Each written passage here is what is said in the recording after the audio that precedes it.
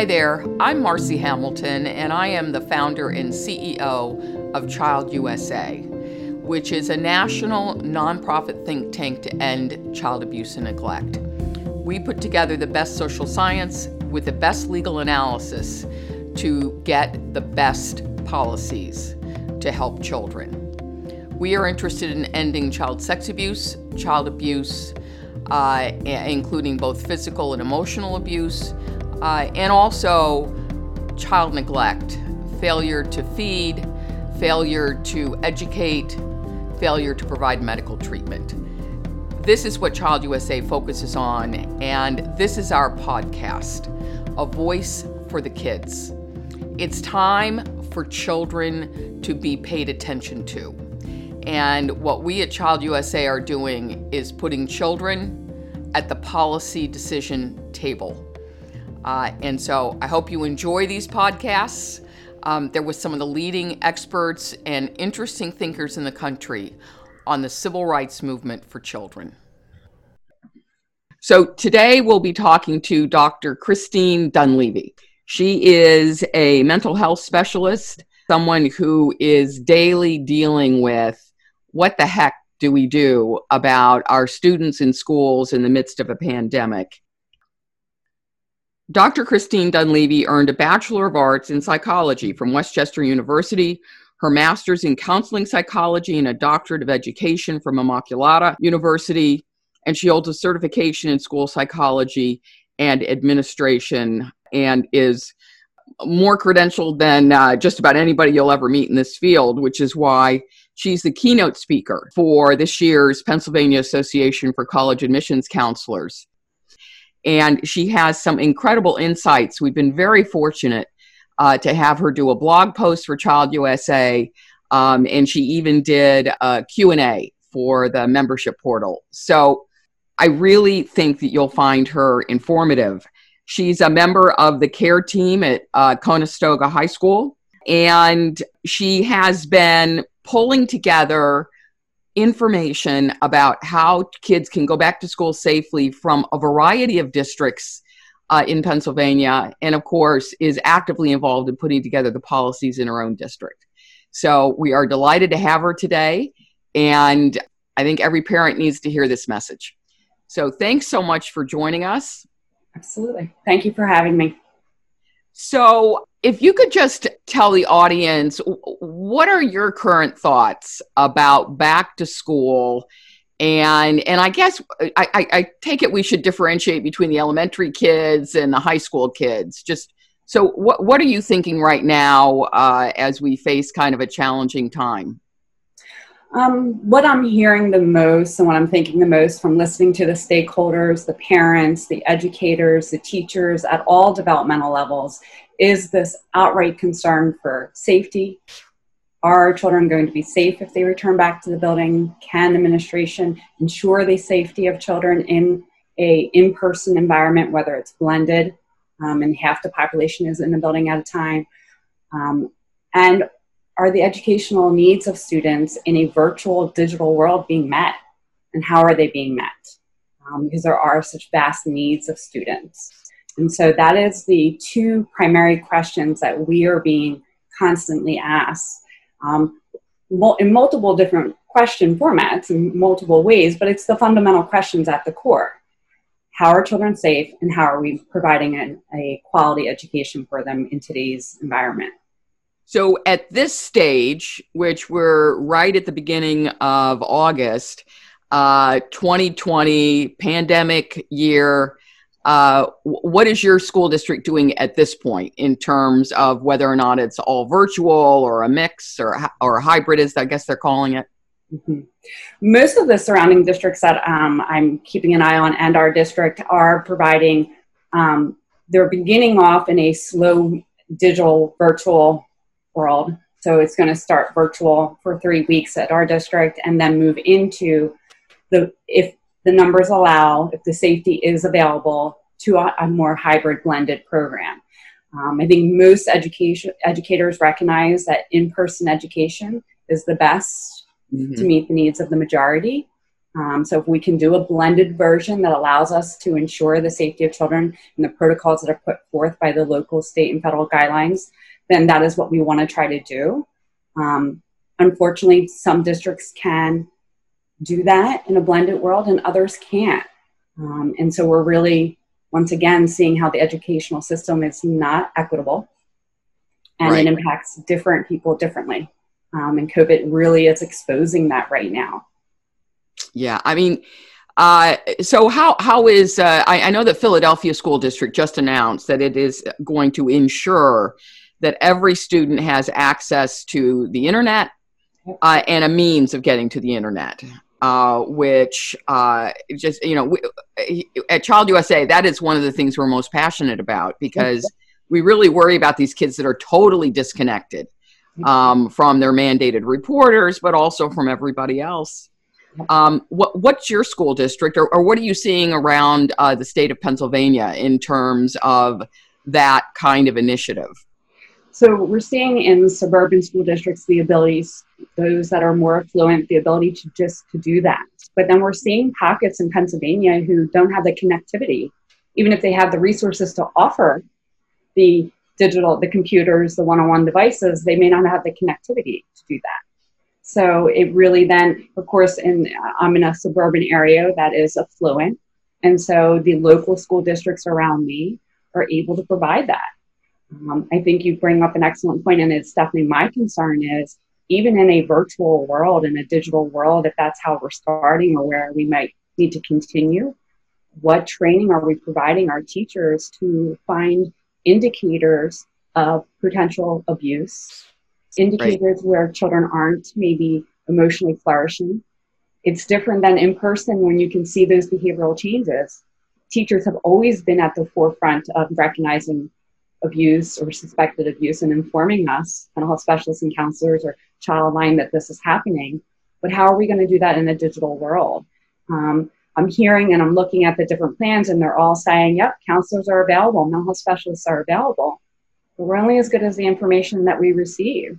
So how are we training teachers to capture these what I call digital indicators of abuse? That's desperately needed.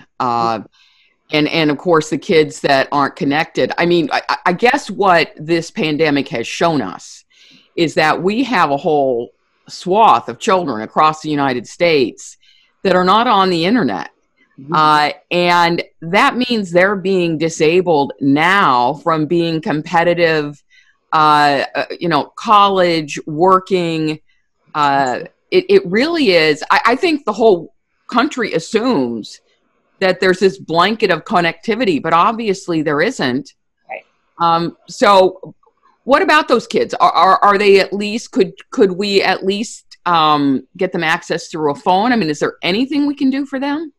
And we're seeing the students, granted, we were under emergency plan in the spring, so it wasn't as planned, organized as we are entering into the fall.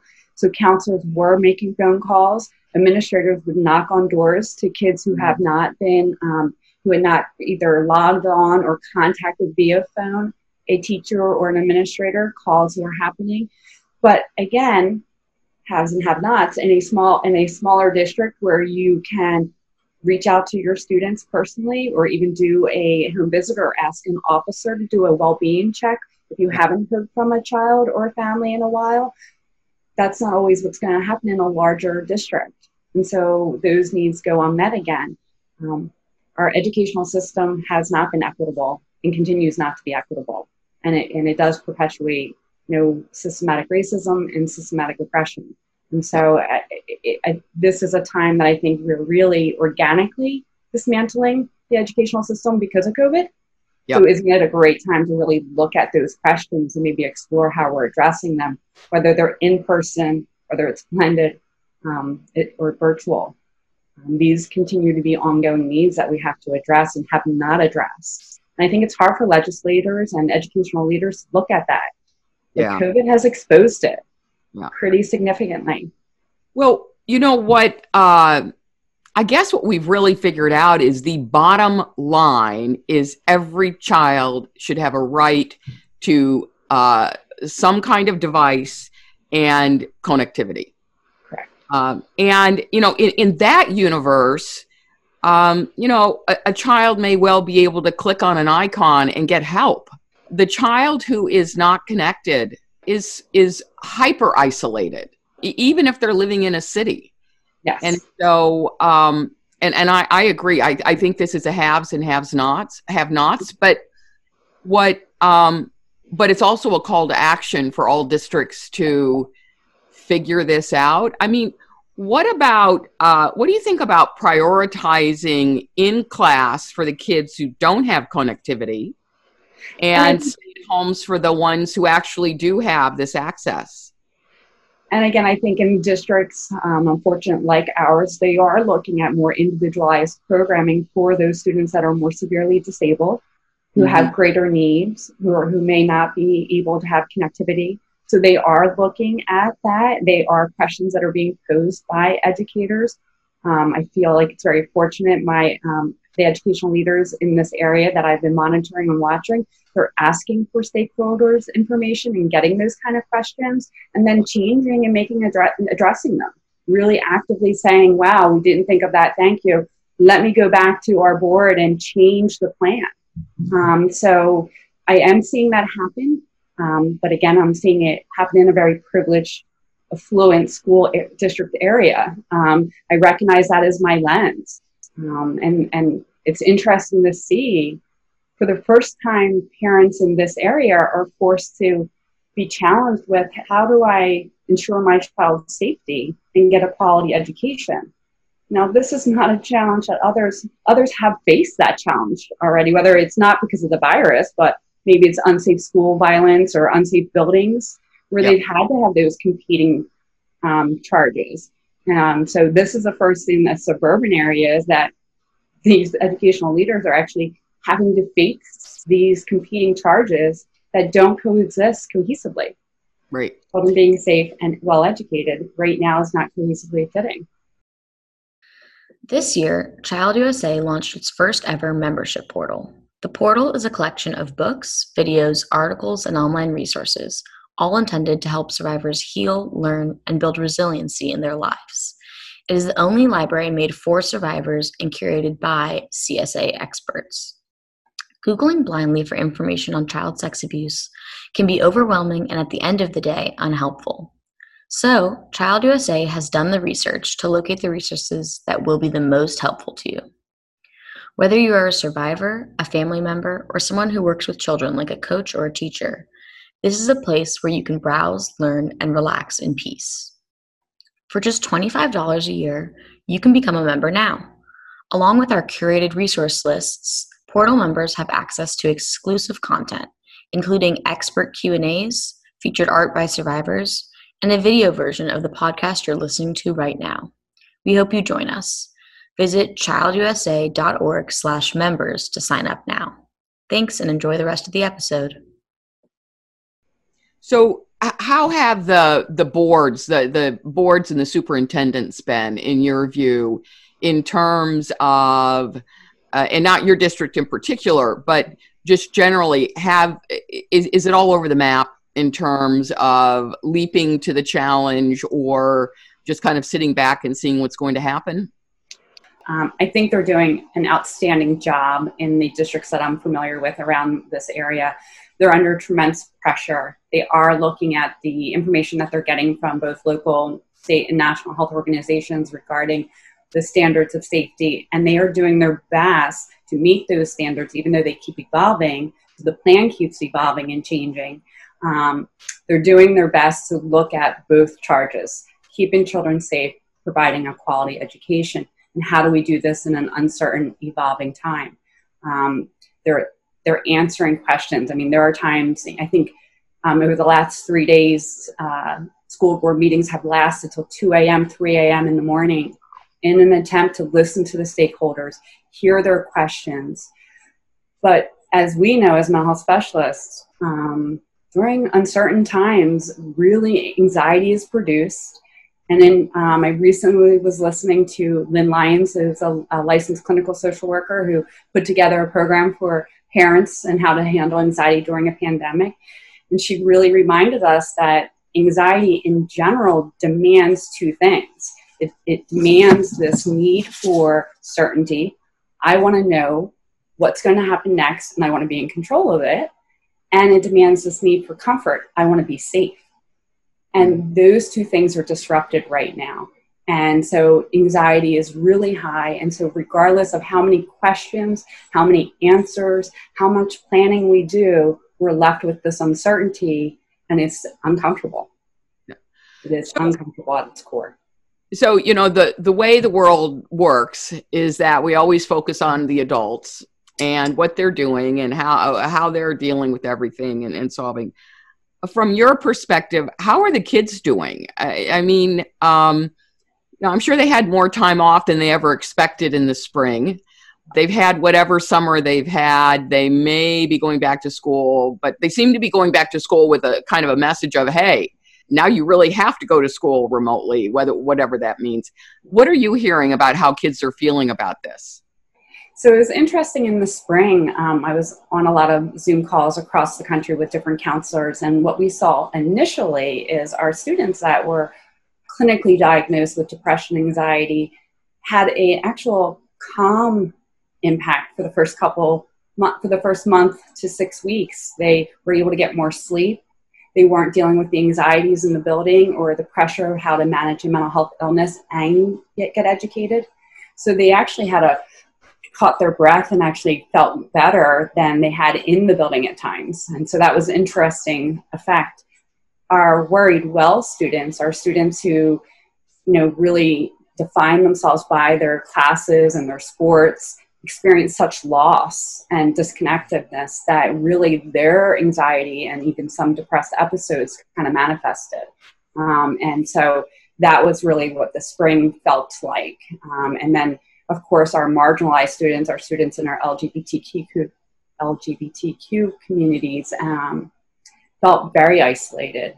Sometimes in the school, that's where they feel the safest, where they can be maybe their true self if their family isn't aware of what their sexual state, their sexuality is, or what their transgender, if they're transgender, if the families aren't aware of that.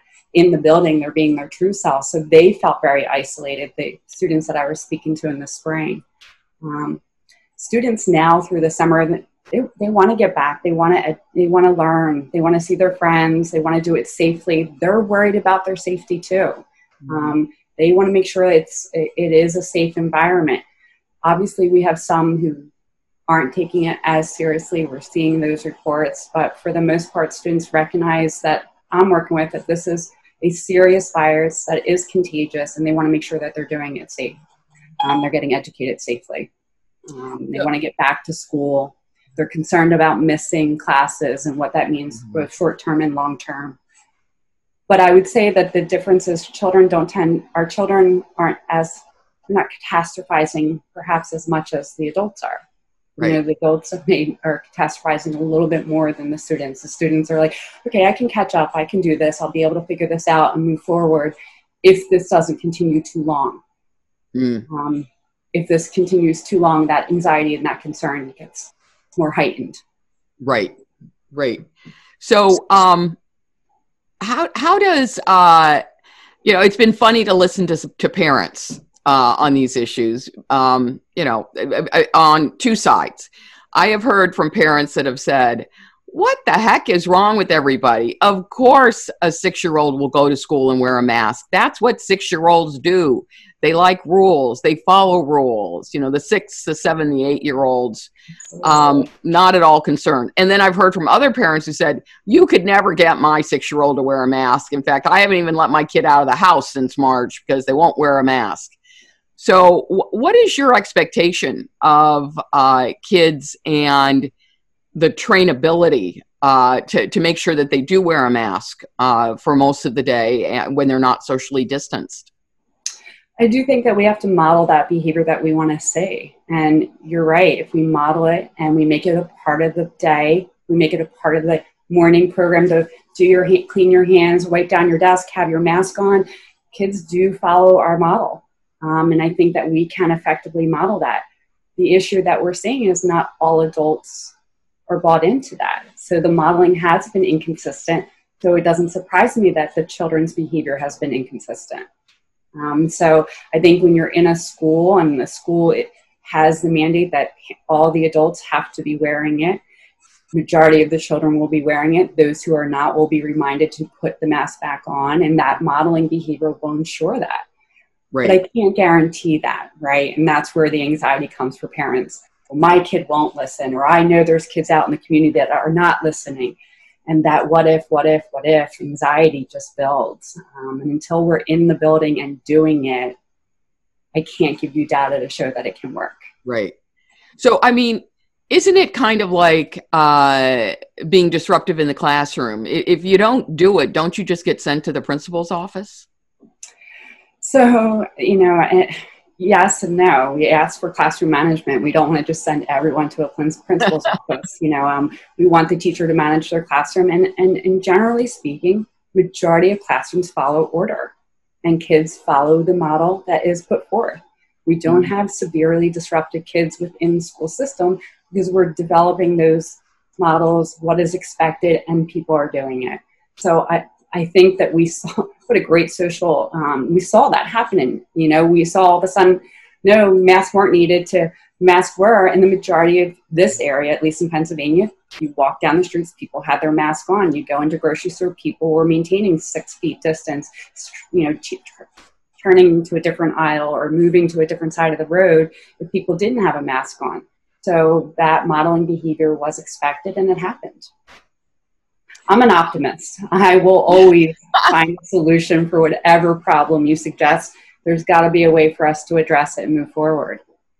Well, I agree. There absolutely has to be a way for everybody to figure out they can wear a mask. I mean, there certainly is no constitutional right not to, despite some of the silly talk that's out there. But I guess all discussions with parents will be online. You're seeing the discussions. I follow different Facebook groups from different, at colleges to to the high school level and some are very negative and saying absolutely no, this will never work. And then some are like, let's figure it out and get on board. We have to do this to make sure everyone's safe. And so I think you're always going to have those outliers. The bell curve exists in every area. So we again need to, and I think that's where the safety, and this is the anxiety. When you have a virus that is as contagious, those outliers become really scary because it only takes 1, right, or 2 to infect perhaps a 25-person room or a 12-person room. So that's the concern as to why we have to maintain our social distancing in the classrooms, use our protective personal equipment to make sure it's clean and sanitized, use our mask, do our social responsibility individually. That's what we have control over. On October 22nd, join Child USA for our 4th annual awards ceremony. This year, the event will be 100% virtual, but that doesn't mean that it won't be a night to remember. With your ticket purchase, a fun, festively wrapped party box will be delivered to your address to enhance your live viewing experience. The party box includes an artisanal charcuterie spread, handcrafted chocolates, an exclusive Child USA stemless wine glass, and much more. Join us for this inspiring and uplifting event from wherever you are in the world, as we honor a handful of heroes who have made strides in the arena of child protection. Visit childusa.org/annual-event-2020 to get your tickets now.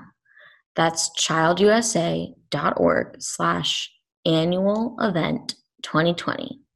Thanks, and enjoy the rest of the episode. Well, in your district, how are the teachers feeling? I mean, there are districts across the country where the teachers are just basically saying, no, we're not going in right now. What are you hearing? A mix? Are people basically okay? What's the temperature of the teachers at this point? It's the same temperature as the parents and the children. People are scared. How are we going to maintain safety? Can we ensure a safe environment? Do we have enough protective equipment to make sure it's a safe environment? How are we going to make sure that children wear their mask? It's interesting to me, whether you're a parent, whether you're an educator, or whether you're an administrator, the basic foundational concern is the same. Are we safe? And so, of course, that question is heightened for teachers who may have personal illness or immune systems that are compromised, or are coming home to individuals who have immune systems that are compromised. So each individual teacher has a different perspective as well. The teachers with small kids. So you're getting an array of different responses because it's this uncertain, unknown, scary environment. Everyone wants a guarantee, and we just can't give that. So we're all charged to do the best we can. But then it's like I'm sitting here asking you to compromise your child's safety in order to ensure an education. Who wants to be in that world? What Right. educator, what educational leadership wants to create a plan that potentially compromises a child's safety? They don't. The teacher doesn't want to be put in that position. We don't want to put our children in that position. So based on the different districts that I'm surrounded by, and I'm fortunate to be able to tap in and hear the different, parents and educators and superintendents' responses, it's the same pulse. Right. It's the same pulse. They're scared. So they're scared, but it seems to me that, and that's rational at this point. Yes. I'm wondering, should districts in the spring have just decided, you know what, we've just got to make online education 500% better.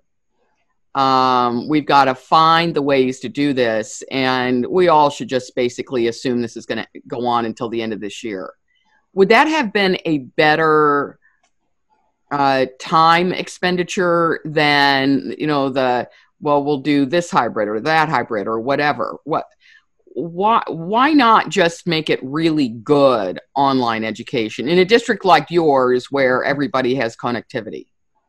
And not everyone has connectivity, but majority do, yes. I would say that, I try really hard not to Monday morning quarterback situations. So I think hindsight is always brighter and greater. I think at the core, people recognize that the research indicates that online learning is not the best modality.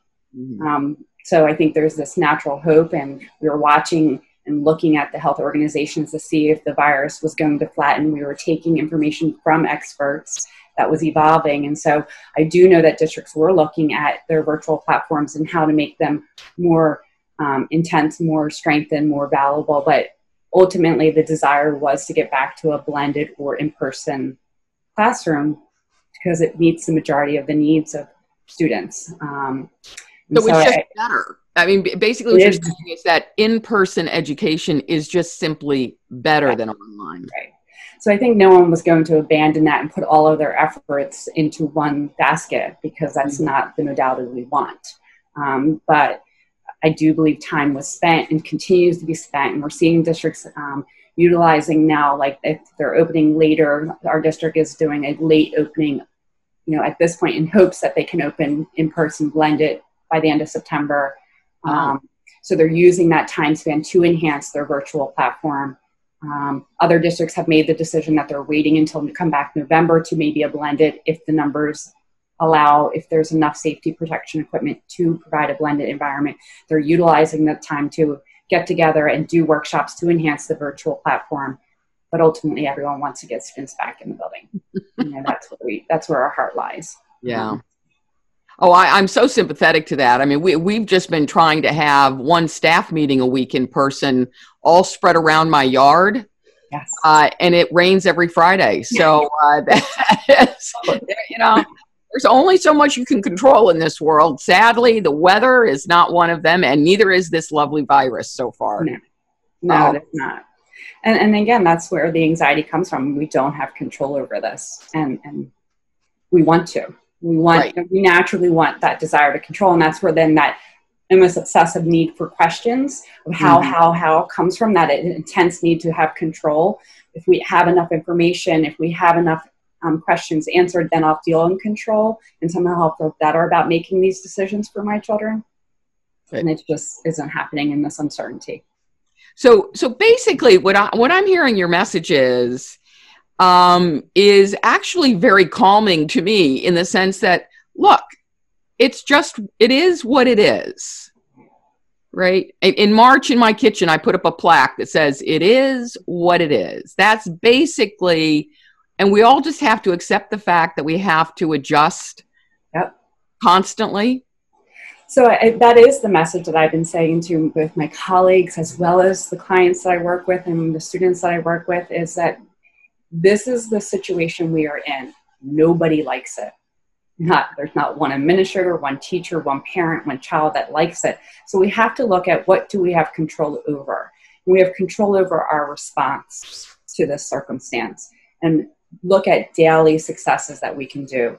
Get yourself on a healthy schedule, because obviously, specifically with teenagers, they all became vampires and they all stayed up, they're going to bed real late and staying asleep all day. Get yourself into a healthy pattern. Go out and walk and exercise in a healthy way. There are ways to do it. Mm-hmm. Find those ways, because they promote health. And that's really my message. We can be angry about it. We can be scared about it. We can validate those emotions. But at the end of the day, we're in the situation. How are we going to get through it together? What do you need to do personally to be your best self and healthy? And start there, because you have control over it. I love that message. But both a combination of make sure that you're getting enough sleep, and everybody's sleeping at times that are healthy for them. Make sure you're eating healthy. I think that, it's been a mix of what's easy to make but what's really healthy. And I think that a lot of parents have had to figure that out at the same time. And so I'd like to just close with, give us your best advice in a nutshell for getting through the rest of this year, which is, basically looks like we're in it for the rest of the year. I think you have to meet the challenge where it is at. Recognize it is what it is, like you said. Don't fight too much against the fact of the things that you don't have control over, and spend time there. That creates hopelessness. When we're focusing on the things that we don't have control over, we become hopeless. It then leads us to more depression. If we're focusing on the anxiety of the uncertainty and trying to control it, that also leads to hopelessness. So my message is, every day get up, take care of today to the best of your ability, meet your responsibilities and your expectations, go to bed at a healthy time, take in a lot of water, make sure you're eating well. If you have the privileges of those things, with recognizing that not all of us do during this time, but they're the things that you can center and be empowered on. Fantastic. Thank you so much. This has been so interesting. Thank you for having us. Everybody needs to hear this message of, we get the fact of the anxiety, but guess what? We just have to adjust. And we have to do the best we can at the moment we've got. And I think that is really a really healthy way for everybody to start the school year. Yeah. We validate the anxiety, we validate the fear, but then we move forward with what we can do to be flexible in addressing it. So. Thank you so much. Thanks for what you do. Thank you. Thank you. It's my privilege. Thank you for what you do. Yeah. We're getting there. Yes, we are. Thank you. Have a great afternoon. Join us in upcoming episodes of our podcast, Voice for the Kids, when we will be highlighting the amazing honorees, the Child USA Annual Awards. They will be part of our ceremony on October 22nd, and I know you will find them quite amazing. Here's a podcast that I am really looking forward to with New York Times bestseller Jennifer Niven and her husband, Justin Conway. Now, I knew Justin Conway first. He is one of our Child USA ambassadors and a leader in statute of limitations reform in the United States. We will be talking about Jennifer's new book. We'll be talking about Justin's efforts to increase justice for victims. And the fun part is that the new book actually includes fictionalized elements of their meeting and falling in love. So I am really looking forward to talking to Jennifer and to Justin, and I hope you'll join us on A Voice for the Kids.